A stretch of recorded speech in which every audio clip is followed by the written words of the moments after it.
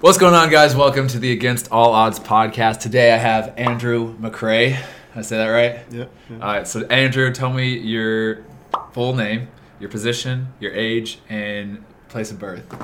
So my full name is actually Andrew Ian Seamus McRae. 28 years old, goalkeeper. I was born in Kentfield, Nova Scotia. Nova Scotia. Fun fact, Mimi thought that Nova Scotia was in Russia the first time she heard it. All right, let's roll the intro, and then we'll get started.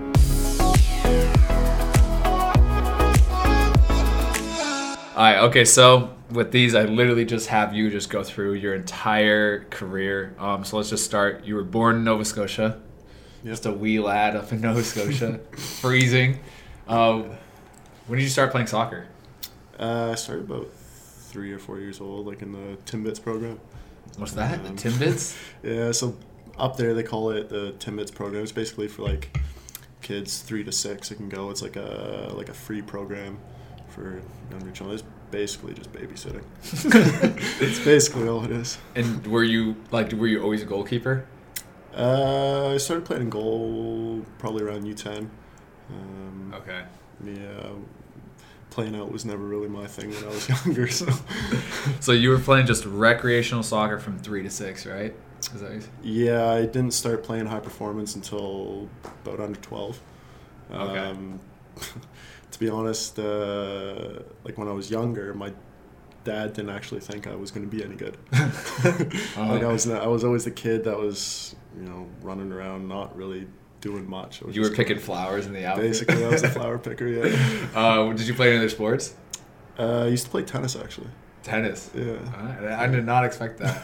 I was expecting hockey, honestly. No, I can't skate. Really? Yeah. You're from Canada, you can't skate? I know. My two best friends back home are both hockey players. Uh-huh. And if I even put on a pair of skates, they start laughing. My ankles break. Yeah, I don't skate either. That's what they wanted me to do when I visited Ottawa. They're like, oh, we can go down to the canal and skate. And I was like, I don't want to, I'm going to twist an ankle. Yeah, I tried that once when I was in Ottawa, and it ended very badly. Yeah. All right, so you were playing, and were you playing tennis at this age too? I was playing tennis, 10, 12 years old, I was playing tennis. Mm-hmm. And then it kind of got to the point where I needed to decide if I was going to commit fully to playing football or if I was going to just play tennis, and I chose football. So What age did you quit? probably when I was about 14, I stopped playing tennis. 14, okay. Yeah. So you started playing, do you call it high performance? Is that what it's called? Yeah, so that's what they call it in Canada. If it's not recreational, they call it high performance. It's not really high performance. Is it year round? Kind of. They don't really have programs that go January to January, or like a 10-month long season. They have an indoor season, which is just 7-a-side, and then they have an outdoor, which would start say May and go till middle of August. So because it's in the winter you have to do indoor, huh? Yeah. And those big bubble domes, is that what you guys have? Yeah, there's some bubble domes, and then there's a few full-size indoor pitches where I grew up, but majority of them are just smaller. They're just like 7-a-side field, like a quarter field. Okay. How was at that level, did you travel all around Canada, or where'd you go? No, so when I was growing up, and not until about 14, you start to travel just your province. So like I would play other clubs within Nova Scotia, and then basically from 13, 14 to U17, they have what they call provincial programs. So if you play for your province, then you would travel across Canada. And it's just like a separate kind of tournament that you would go for, say, a week. Okay. And each province would play against each other. And we call that like regionals. Yeah. Or like ODP, I guess, even in America. Mm-hmm. All right, so you were doing that. Were you on like the provincial teams? I was on there for 2 years. I was always in the, kind of like the bigger selection group. But when it came down to, selecting the final 18, I was in there for 2 years, and then U16 I was actually cut. It was a couple weeks before we were about to go to the national championship, and the coach actually cut me and decided to take a field player as a backup goalkeeper. Really? Yeah. Wow. Yeah. Yeah. Why did he say that? Like, he just wanted an extra field player, and he. Apparently, he just didn't rate me. Wow. And then, so that was at 16. And then, did you ever get back on the provincial team? No, I never played again for my province. Damn. Yeah. All right. So, you're playing youth career. How would you describe your youth career then? Would you say like successful, decent? Like, were you underrated, overrated? Like. I would say it was at the club level. I did well. Mm-hmm. But when it came to the provincial level, like what Canada would consider the highest level, mm-hmm. I would say I was underrated. The coaches didn't really see much in me. Were you doing any like extra training at all? Like, yeah, I would train nonstop, like every day. I would be, my dad would coach my club team, so he coached me all the way up. mm-hmm. And then I'd either be hassling him for extra training or hassling any goalkeeper coaches for extra training, just trying to get better because I was being told, you're not really good enough. Yeah. So I was always trying to do more and more and more, and it's frustrating as a kid, right? Yeah. Especially if you have an outfield player taking over you. Yeah. So it's. Yeah, I bet. Like, that's like the most insulting thing. Like, no, I'd rather have this guy who doesn't even play goalkeeper be the backup. Exactly. Yeah, it's interesting too to talk to like different people. Like, you talk to Moses in his youth career. Dude, his youth career, he was just top team in the nation of the U.S. every single year. And he literally just every year we're number 1, number 2. Worst year was number 3. Successful. And then other guys are like, no, I was cut from every single team. Cut. It's just like. Yeah. It's just interesting. All right, so you were doing that. You were a little underrated, especially after you're cut from the provincial team at 16. What was like 17, 18, and then where'd you go from there? So from after that, I actually moved up in age group and played with the higher age club-wise, sub EU 18. And then I finished that out, and I wasn't entirely sure what I was going to do. I was considering going to this... kind of like a prep school in England it was all based for goalkeepers, and you could go there and potentially get scouted. Only goalkeepers, right? Yeah. That'd be a nutcase. Like, just crazy people in one location. So you're thinking about going over there in England? Yeah, I was considering doing that, and then, for whatever reason, I just didn't end up happening. So I actually went to Acadia University, where my dad coaches. So I went there for a year and a half, basically, and I played 2 seasons with him. School wasn't really my thing. Grades weren't good. I didn't really go to classes, things like that. Where was Arcadia? Acadia. Where is Arcadia? Acadia. Where is that? It's in Nova Scotia. It's okay. So it's in a town called Wolfville, which is 10 minutes from my hometown. Okay. How many people are in your area? My town, the last I looked, I think is I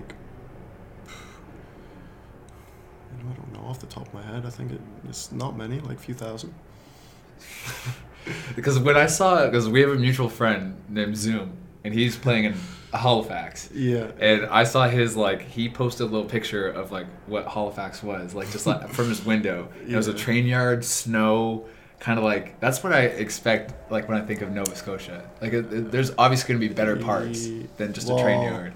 Halifax would be considered the nice part of Nova Scotia. Really? Yeah. So what is it like? Do you have a lot of trees there? Is there I'm trying to picture it. I can't even think. It's a lot of farmland. So Halifax would be considered a city. It's a small city. But outside of that, it's a lot of farmland. You see a lot of just open fields where you're growing stuff basically. You get a lot of country people. Do you chop your own wood? Yeah. Really? Well, so one of my best friends that I grew up with, he actually just moved back to Nova Scotia. He was teaching up north, so he owns his own place now. And so while I was home, I was actually living with him. He chops his own wood. He everything. He's gonna start growing his own vegetables, stuff like that. So this summer I actually learned how to chop wood for the first time. Yeah, I just see you like carrying logs up, like chopping wood, getting water from the stream. We would go down into he's got this like massive property, and we would go down and chop down trees, and then chop up the logs, and then have to carry them back up to the property, because that's how he like heats his house for the summer. That's for the summer. You have to heat it in the summer. Not the summer, the winter. All right, that's all right. Okay, I got a better picture of it in my head now. Yeah. So you were there. You're at Arcadia. Is that Arcadia? Arcadia. Arcadia. Yeah. You were at Arcadia for a year and a half. You said school wasn't your thing though. Yeah. You're there. What was the next step after that? And why were you only there for half a year? You just finished out the second season. Is that why?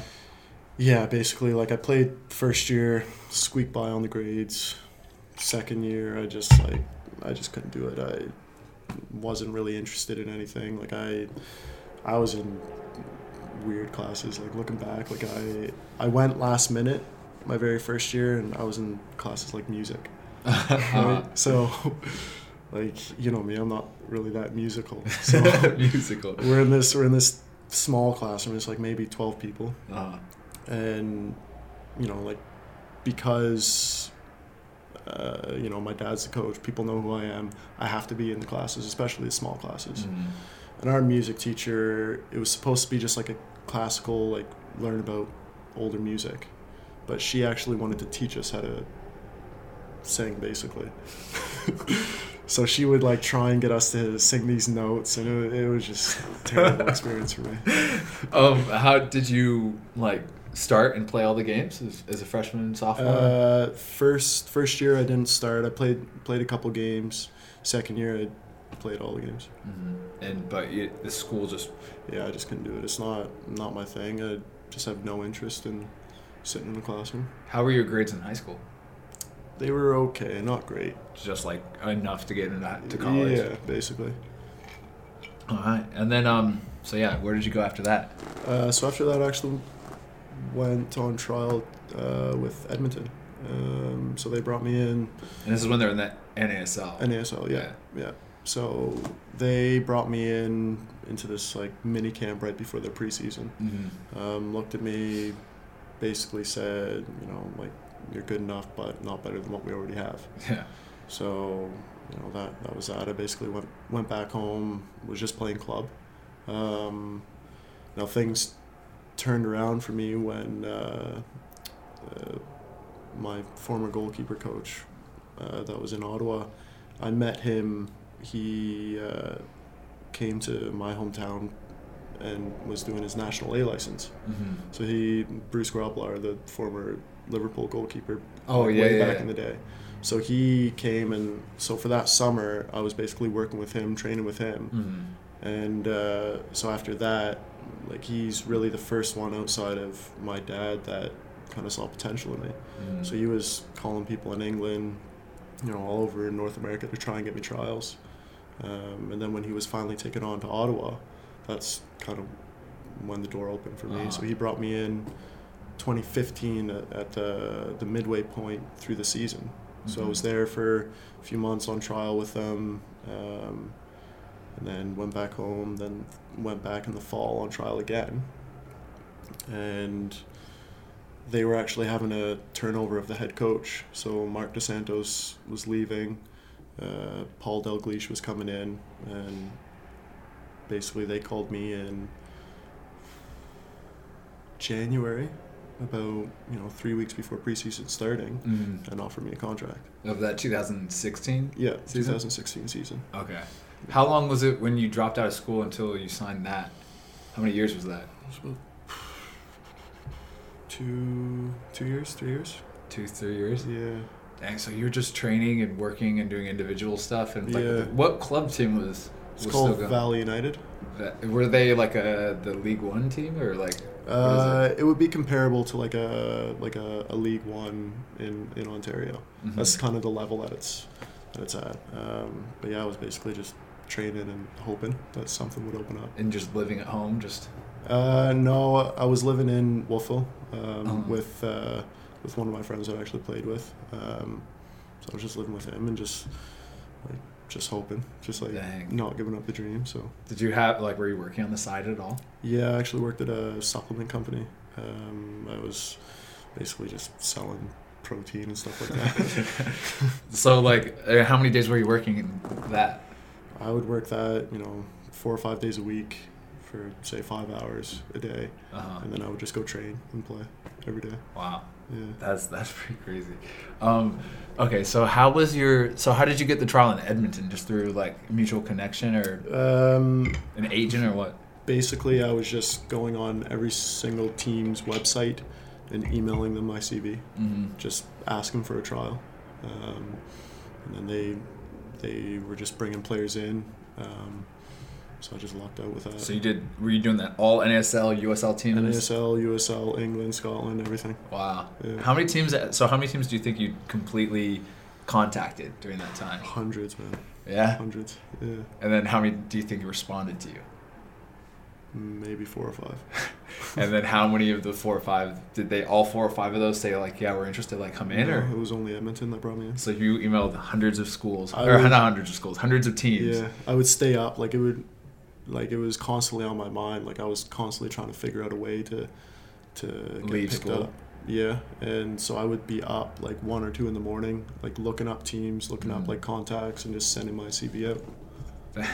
It's crazy is like listening to, because like it's funny because like I feel like this is something that every single player goes through, is like with a email, or they're at that like point where it's like, okay, it's just time to start digging, contacting people. And it's funny because it's like I do that obviously, but then like hearing Moses talk about that, or Anthony or whoever talking about that, it's just like it's very similar of like that low period of like I just don't have anything, and then just out here contacting. And I even say that in some videos, like you got to contact hundreds and hundreds of teams, because you get like a 1% return of like any emails, and like it's hard to take that much like rejection and just like, and when you wait after like a month, you email 50 teams and no teams get back to you, and you're like, I just gotta keep going. Yeah, it is tough, especially like the States are a bit better, but Canada, up until the last couple of years, there's never been a clear pathway for players. Yeah. So like now that there's a CPL, like younger players can kind of have something to aspire to, right? But before, the best thing that I had looking forward to was like the Premiership men's, which is still amateur, right? So it is tough because you don't really see a way to actually get there. You just have to email and basically hassle people to take a look. Yeah. How long were you on trial with Edmonton? Just a week. Just a week, and that what you said there too, where you're like you're good enough, but you're not good enough to replace somebody. Yeah. Is like something too I've heard that you've obviously you heard, and then the other people, Moses and Anthony, I think too, and DJ and AJ as well. They're like everybody was like has heard that, oh yeah, you're good enough, but like why sign you and just have another guy that and that's the hardest part too, is like not only do you have to be at the level of being a pro, you have to be able to outperform someone who's already there. Exactly. And it's hard when you have a week to show and you're new to be like, oh yeah, I'm that much better. You have to have a crazy week, or you need the stars to align of like, it's like, it's tough. Yeah, it is tough. And then so you're there for a week in Edmonton. How did you feel once they said that? Like, were you just like, and then did you, any time where you're like, I'm going to go back to school? Or you're like, no, I'm just going to go? I did go back for half a semester and just played again, just because I had no other options. I thought I might be interested in doing nutrition. So I tried that, but it just, again, like I would go to the classes and I just would have no interest in learning about how the protein goes into your body, like that. That just doesn't interest me, right? So it was tough because like it was getting to the point, I was like 22, 23, like basically a grown man, like chasing a dream, and it gets to the point where like some people, like some of your friends, even some family members are like, maybe you should reconsider. So that is tough. So you got to find a way to kind of push through that and just stay focused and keep doing the things you need to do in case you get that, that one chance to go try and impress somebody. What did your parents think about you leaving school and not coming back? Were they okay with it? Yeah, 100%. Yeah. And then, do you have any brothers or sisters? Yeah, a younger brother and a sister. And did they go through school and do everything? No, my brother actually dropped out of high school. Just really did not like school. Uh-huh. He did his GED a couple years ago. Went to community college, got his landscaping degree. Now he's like one of the top landscapers in Nova Scotia. Yeah. Yeah. What about your sister? She did a few years at Acadia as well, and now she's just kind of in between. She's probably going to go into become a paralegal. Oh wow! So she's looking into doing that in Ottawa, I think. Okay. Yeah. Yeah, I feel like it's hard when like you're doing that, because I was like over in Germany at the time, and I was making like nothing, and just grinding by, like looking at my bank account and just doing nothing. It felt like I was doing a lot, but it was just like you don't have like people from the outside to see that you don't have anything going really.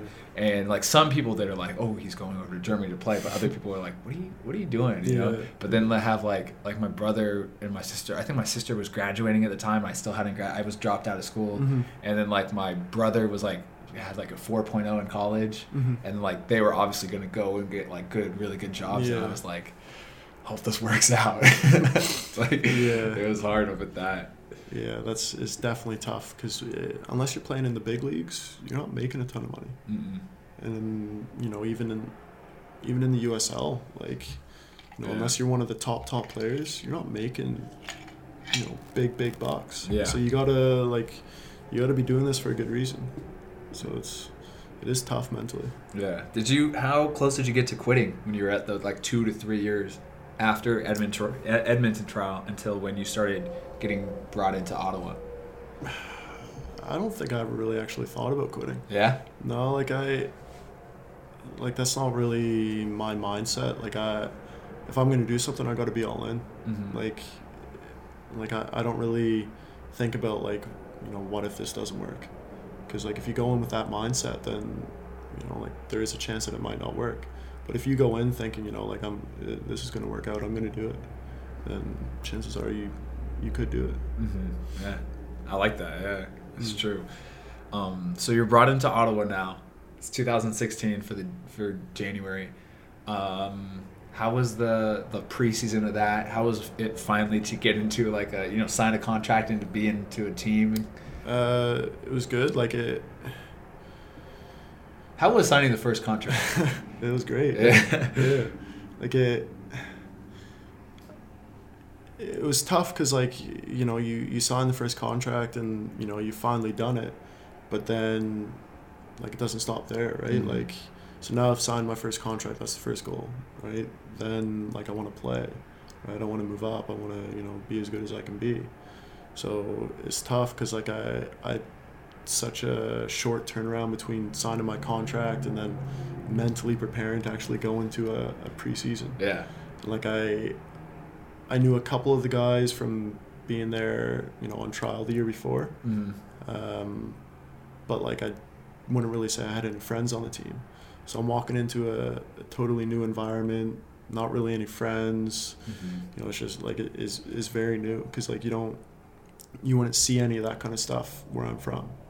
So you just I didn't really know what to expect, especially with a new coach, new staff. I knew the goalkeeping coach, but a head coach runs things the way he wants to run things, right? Yeah.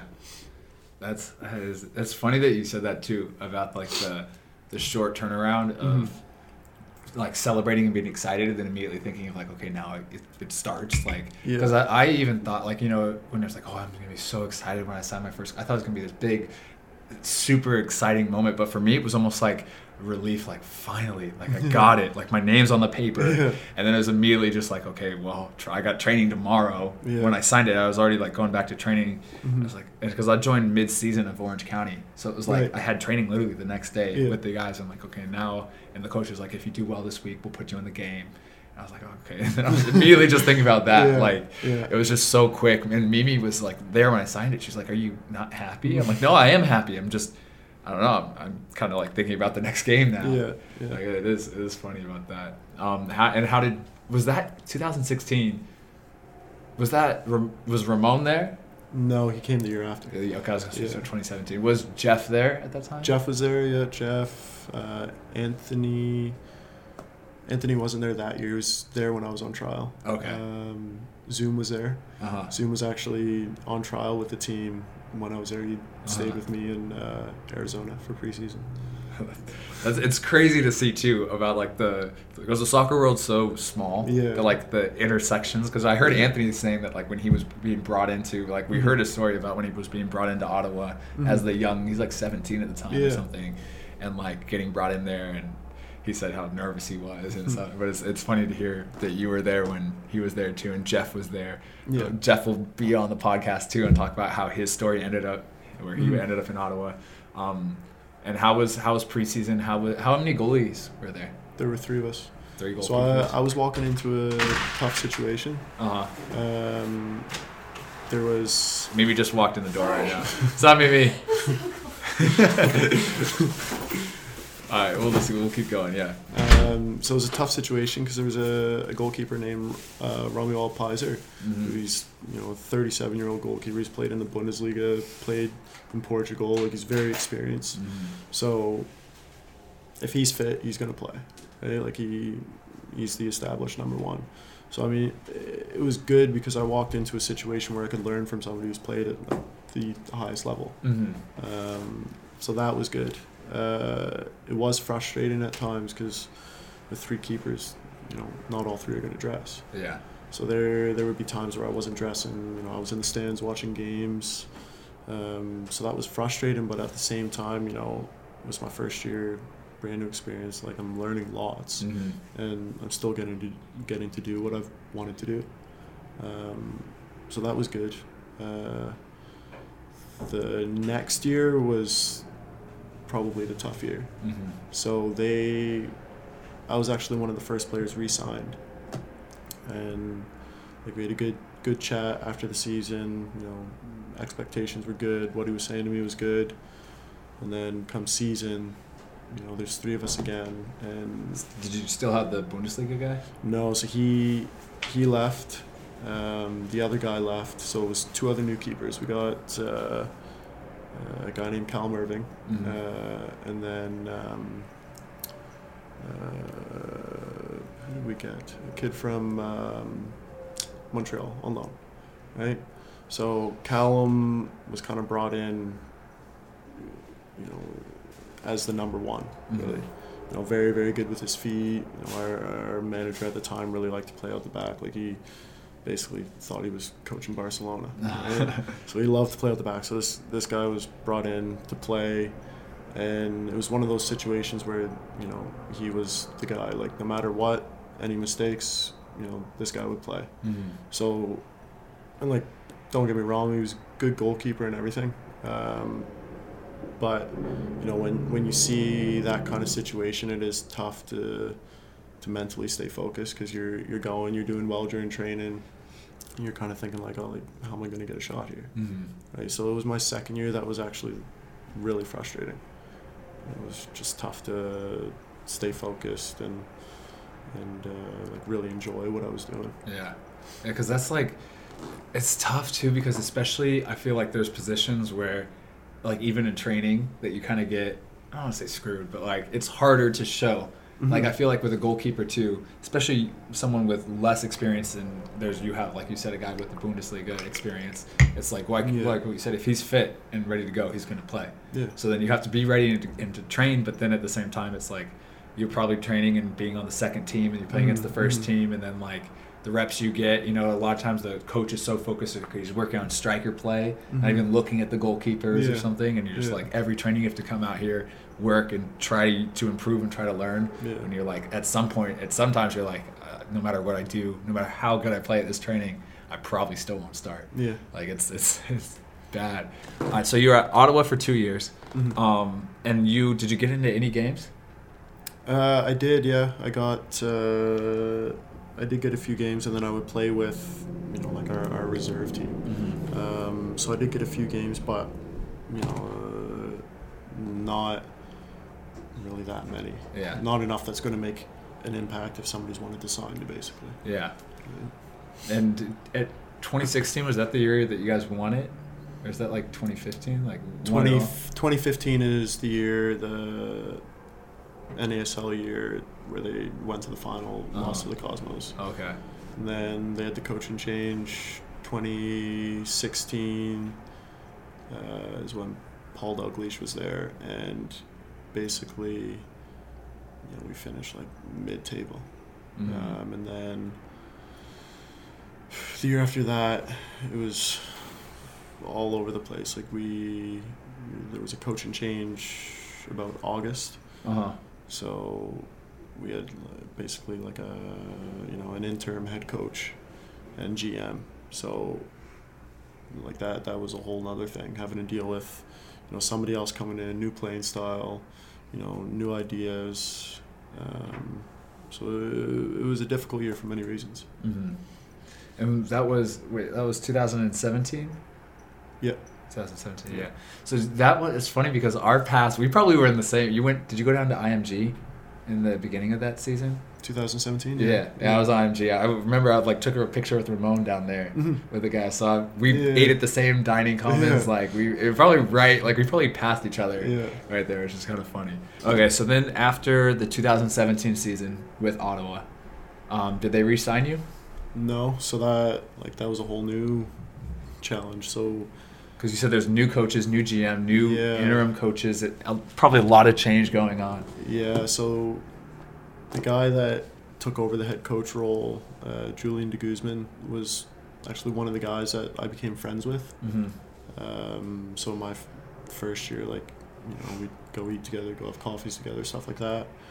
And then he pulled me into his office at the end of the season and said they were letting me go. Mm-hmm. So that was a whole another thing where your friend is basically saying we're not going to re-sign you. Yeah. So then I was just kind of blindsided by that, and was I didn't know where I was going to go after that. I had been speaking to my agent about different avenues I could go down. I had a few clubs interested in me, but nothing really solid panned out. Mm-hmm. But then I had two guys that I'd played with in Ottawa were from Northern Ireland, and they were playing for a club there. I just happened to be speaking to one of them, and they were asking, where I was going to be going this season and all this, and I said I didn't have a club yet. He said, well, would you fancy coming here? I was like, yeah, definitely. Yeah. So within 2-3 weeks, I was signing a contract for a club in Northern Ireland.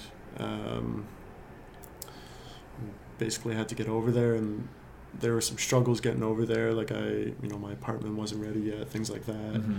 So there were a couple hiccups along the way, but once I got over there, it was great. Because I was in there, their keeper at the time was injured, so that's why they needed to bring me in. So I basically went into a situation where I was going to be playing all the time. So I basically finished out the season with them, playing week in, week out. Could even go play with the reserves sometimes if I wanted extra games. Mm-hmm. So it was good because it was, in a short period of time, I got a lot of games and a lot of experience.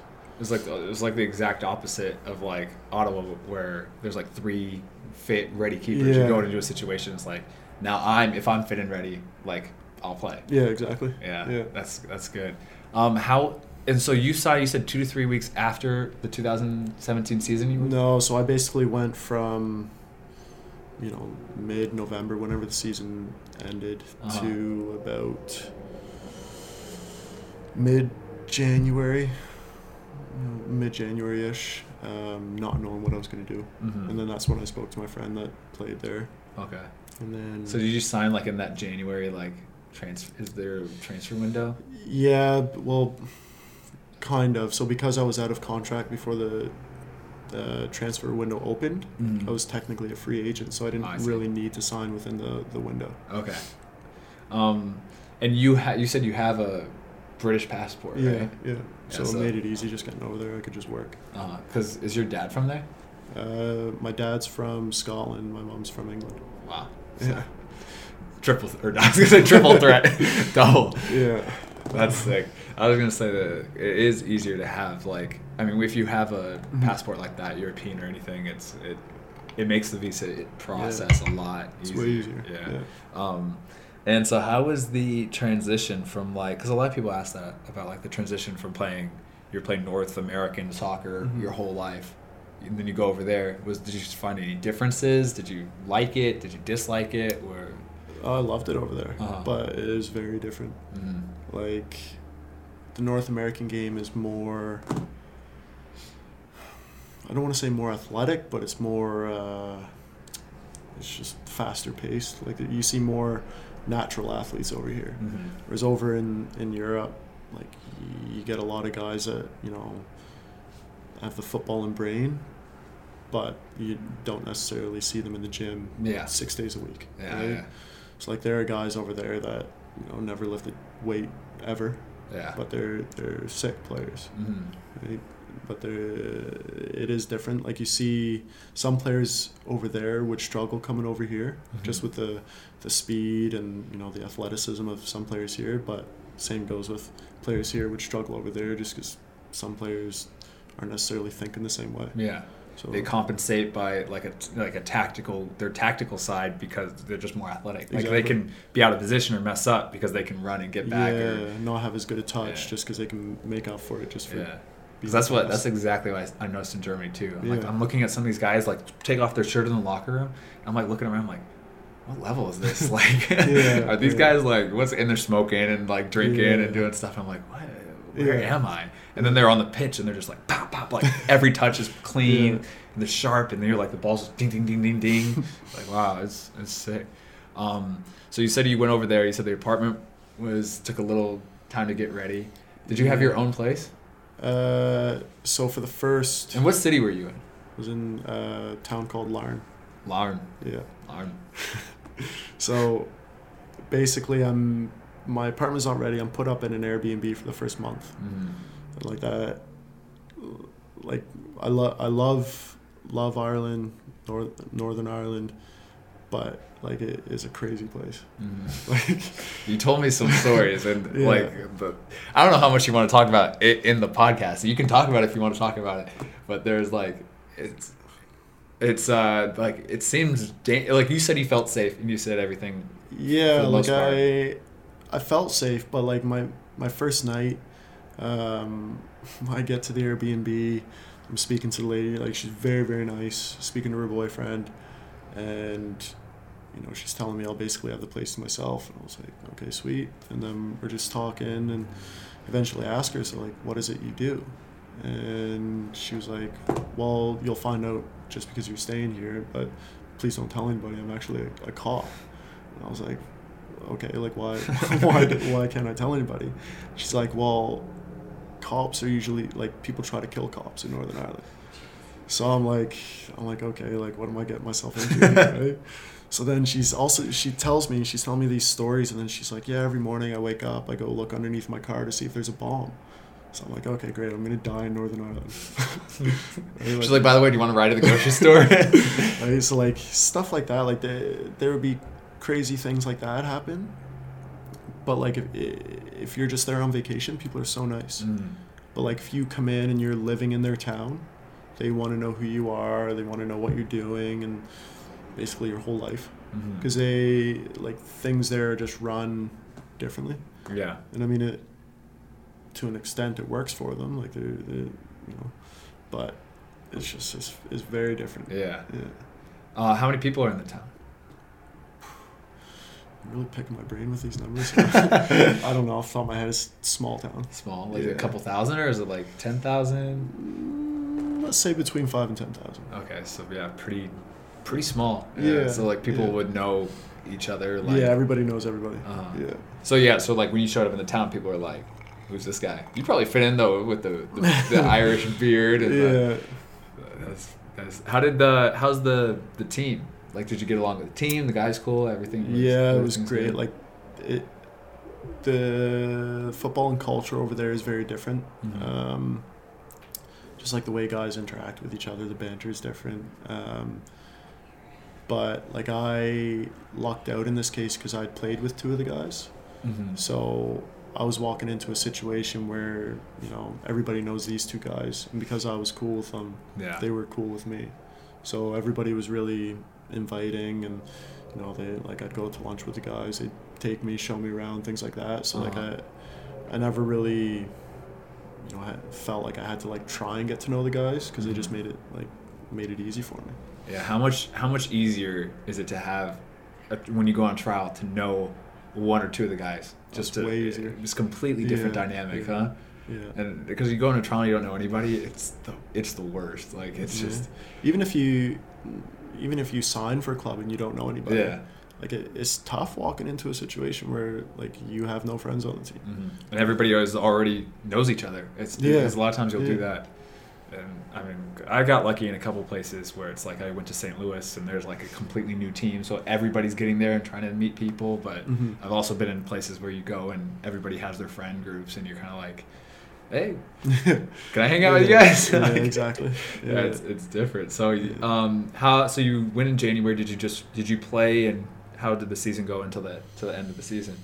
So the way it works over there, they call it a split. Mm-hmm. So mid-season, they take the table, they divide it in two, and you only play the teams that are in your half. Oh. So if you're, let's say there's 20 teams, right? If you're in 11 through to 20, I think it is, then you would just play each other. Mm-hmm. And then the top half of the table just plays each other for the remainder of the season. Okay. So I've never heard of a league like that. Yeah, it's the same in Scotland as well. Okay. With the Premiership, they do the split as well. But they midway through the season, they had a ownership takeover. Mm-hmm. So this guy called Kenny Bruce, he's the owner of Purple Bricks. It's this massive real estate company, and so he's from there. He took over the team, and he was basically handpicking players. Get down, Gerson. He was handpicking players to come in, and he basically wants a team in the top league in Northern Ireland. Mm-hmm. So from midway through the season till the end of the season, we did well. Mm-hmm. But from September until about December, they didn't have a good start. So we were in the bottom half of the split, mm-hmm. but finished at the top half of that, if that makes sense. Yeah. Okay. And then after the season ended, did you stay there? Mm-mm. No. So they, unfortunately, in Northern Ireland, it's not. You get some players that get paid really good money. You get some players that might get 50 quid a week. Yeah, that's what I was talking to somebody who was over. I think not in Northern Ireland, but just in Ireland, or it was either in Scotland, and they were saying that their team was like that too. There's guys that were on a lot, I think they were saying 4,000 or 5,000 something a month, and literally just people on 50 pounds, nothing. And I'm like, it's just, that's a huge difference though. Yeah. So the keeper that was injured had another year on his contract. He was on good money. He was in the Manchester United academy. He's a good goalkeeper. So they didn't have the money to basically re-sign me on a good salary. So I didn't end up staying. I did really like it. If things had worked out, I probably would have stayed. But yeah, I didn't end up staying, so I went and did pre-season with the club in England. Okay. So I was there, and it was kind of the same kind of thing. They couldn't offer basically enough money to be able to live off of. Because it's not all about money, but you need to be able to at least buy your groceries, pay your rent, stuff like that, right? Yeah. Well, how did you get the connection over to that team in England? It was just through my agent. He knew somebody over there. He knew a club that was looking for a goalkeeper. So I went over, and there was one other guy that was on loan from a higher up team. So they didn't have to pay his salary. But the money they had to pay for my salary just wasn't enough, so I couldn't really do it. And I didn't have any other options, so I went home from basically September until December. And I was just training, waiting for something to open up. So from September through December? Yeah. Like home to Nova Scotia? Yeah. Okay. Yeah. Dang. And so were you working at all there, or did you just literally just were just training? Training basically the whole time. Yeah. Okay. Yeah. And then how was at that time? How was your like mentality at that time? Were you feeling like, oh, this is gonna like I might quit? Were you feeling pumped because now you wanted to go back over there, or like what was going through your head? I wasn't really sure. I was waiting to see, like, I was just waiting for something to open up. Mm-hmm. Like I knew if I waited long enough, something would open up. But it was just, you know, like again, I had to like, you know, on top of my agent reaching out to people, I would have to reach out to people, just, you know, send my CV and video off to clubs. And, Yeah. And then I lucked out. The goalkeeper coach, Bruce, who was at Ottawa, Yeah. called me one day and basically said, you know, I've just been talking to a guy who has a lot of connections. You know, he wants you to send over your CV, your video, anything that you can. So I sent that over to him, and a lower league club was looking for a goalkeeper right away. Okay. And basically it was an opportunity for me to go over, get some games, play, just at least, you know, keep ticking over until something bigger came along. Yeah. So I left, you know, they called me and I had to book a flight basically within a week and go over to England. So I left in December and was over there until the 20th of January and then flew here. Okay. Wow. So I basically, like, it was a tough one because I spent Christmas in a hotel room, and New Year's in a hotel room on my own. Yeah. Did you just by yourself do everything? Yeah. It was tough. It was different. Like my first Christmas away from family. Yeah. So it was very, very different. That's like, yeah, that's one thing, like, even, I mean, because it's hard, because I talk about this even with, like, social media, too. Like, you'll show, like, people will be like, oh, yeah, he's going over and playing over, you know, in Ireland, he's over in Sweden, or not Sweden, England, and then it's like, from the outside perspective, it's like, oh, yeah, that's sick, you know, like, that's so sick. Yeah. But there's a lot of times where you're, like, lonely, or, like, you're just like, this isn't exactly what I thought it was going to be like, a lot of the time.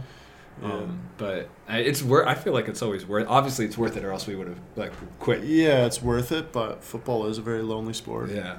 Like there's a lot of time. Like unless you have a girlfriend or a wife or, you know, friends on the team, like a lot of time you're just sitting in your apartment on your own doing nothing.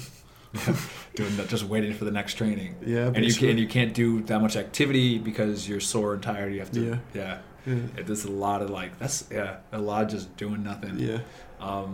So you went over. You were this December, January. You were over there. Yeah. Did you, when you got the call about this, were you have any hesitation about coming over here? Did you think what was like you going through your head at that time? About coming to Tulsa? Yeah, were you like, I don't know, like maybe things are gonna work out over here in England? Were you kind of like? I didn't really think about it too much. You're just not a thinker, huh? No. It's good, honestly. I think that's how you do better. Normally, like I'll have a pretty good feeling. Like I'll know right away if I want to do something. Mm-hmm. Like I spoke to my family back home, told them the offer. And I spoke to my dad about what he thought my best options were. Mm-hmm. Like we both kind of agreed. Like coming over here, like it's, you know, the setup here. You know, it's a stable contract. Yeah. You know, things like that, and you know, it just sounded like everything. You know, speaking when I was speaking to Godwin, like everything he was telling me that the gaffer was saying, like it sounded like a good idea to come here. Yeah, yeah. Because the one thing about like the USL, it's like it's professional. Like it looks, it's a very professional league. Like, you know, sometimes it definitely has its downsides and things that it has its faults, but like the filming of the games and like the treatment of the players, like everything is very, very good. But yeah, so then you flew from, you said England, right? You flew from England over to Tulsa, Oklahoma. Yeah. How was that flight? Did you sign before you left, or did you have to come here on trial? Because No, you so signed I- before, right? Yeah, I signed before, so I got the offer on a Thursday night, Mm-hmm. signed it on Friday night, and left Monday morning. Wow. Yeah, Quick turnaround. Yeah. very. And then that's another thing too. People will be like, what's your plans like going forward? Like 2-3 year plans, and I'm like, I don't plan because like Yeah. stuff can like you think probably in your head a week before that you're like I'm gonna be over in England. I'm gonna probably work my way up, do Mhm, lower leagues, mhm. do whatever, and then all of a sudden within one phone call, your now plans completely shift. Yeah, And I'm like, it's always like, yeah, it's good to have goals, but you shouldn't have like plans because like the plans like yeah. it's It's gonna- tough. Yeah. It's tough. So then you flew over here. What was your first impression of Tulsa, Oklahoma, the team, everything? You met me. I like it. Like, in terms of the team and everything, like it's a really good setup. Mm. Like there's a clear plan on what we want to do and how we want to do it. The training facilities are good. The stadium's nice. It's a bit cold right now, but Today woke up and it was 14 degrees outside. but like this is a nice day in Canada. Yeah, I was gonna say you can't complain much from Nova Scotia. I'm gonna be really really excited and to see how you do in the summer. I'm gonna die. Because it sounds like you've never lived anywhere that's gotten like I know it gets hot and humid over in Canada even in the Mhm, summer, but mhm. like does it get to the 100 degrees, 110 degrees in No. humidity? No. Yeah, it's gonna be it's hot and humid Yeah, here. I need like SPF 100. That'll be good. And then so how's Yeah. training going and how's the body feeling? How's everything going? Body's all right now. Like there was a couple hiccups along the way, like Mm. dislocating my rib. Yeah, because that was like the first weekend you dislocated your rib, right? Yeah, first week. So it took like 2-3 days to get in to see a chiro, and so my back was all seized up. But Andrew would talk to me if you're watching this video on YouTube. He would literally be like, "Hey, Andrew," like that's how you would turn. So that was tough, but I mean, training's been good. Like it's, the games have been good. Mm-hmm. I mean, I think, so far, I think everybody's ready to go on the weekend. Yeah, should be really good. And then so now I'm going to ask you just some questions, just like I have lined up that I ask a lot of people. What was the absolute lowest period of your entire career? I know you said that even when you didn't have a contract for 2 years after you dropped out of Acadia, you said that you weren't even like thinking about quitting. But was there any moment that you're like, this is actually probably the moment where I might quit? Like, do you have any low period like that? I've got like low periods where I was frustrated, but I never thought I was going to quit. Mm-hmm. I'm too stubborn for that. I think that's crazy because I feel like I've had a lot of times where I'm like, man, I don't know, like this might be it. No, like I don't know. I just can't think like that. Like even my brother, when I was considering going over to England, he was like, "Well, what if it doesn't work?" And I'm like, "Well, what if it does?" Yeah. Like I can't think like that. Would you say you're an optimist then, or do you think you're just With certain things, like things that I want to do, and I think I can do, then yeah. Like I'm realistic with it, but like if I think I can do something, then like I'm gonna do it. Mm-hmm. And then what is the absolute best time of your career where you're like, everything that I've went through is worth it because of this? Probably signing that first contract. The first one, yeah, that's cool. And then if you could go back to yourself at between 15 and 18 years old, do you have any piece of advice that you would tell young Andrew?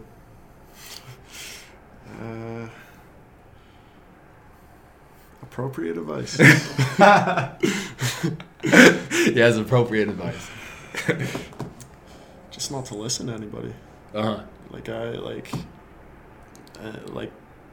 that moment where that coach cut me and took a field player over me.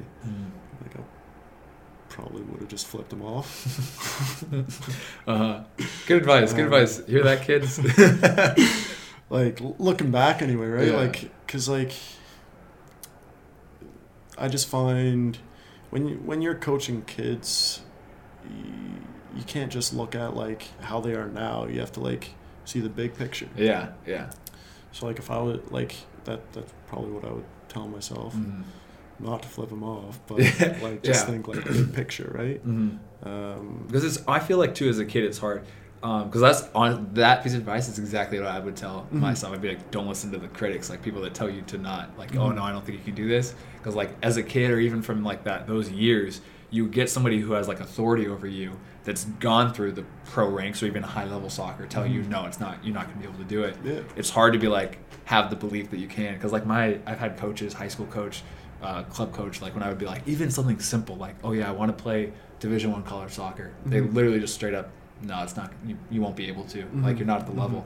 I'm like, oh, okay. Well, I thought I would. And then it just kills you. Like, it kills you. Yeah. And it blows my mind, too. It's like, obviously, you can tell some people. Like, I don't even know about some people, but, like, there's a clear line of, like, good players and bad players and all that stuff. But, like, to tell someone who might be at that board, because I did go end up and play D1 soccer, you know, but it's like, to tell someone who's at that border just so distinctly like, oh no, it's not going to work out. When you can't predict the future, it's kind of crazy for coaches, and so many coaches do that. Yeah, it's insane.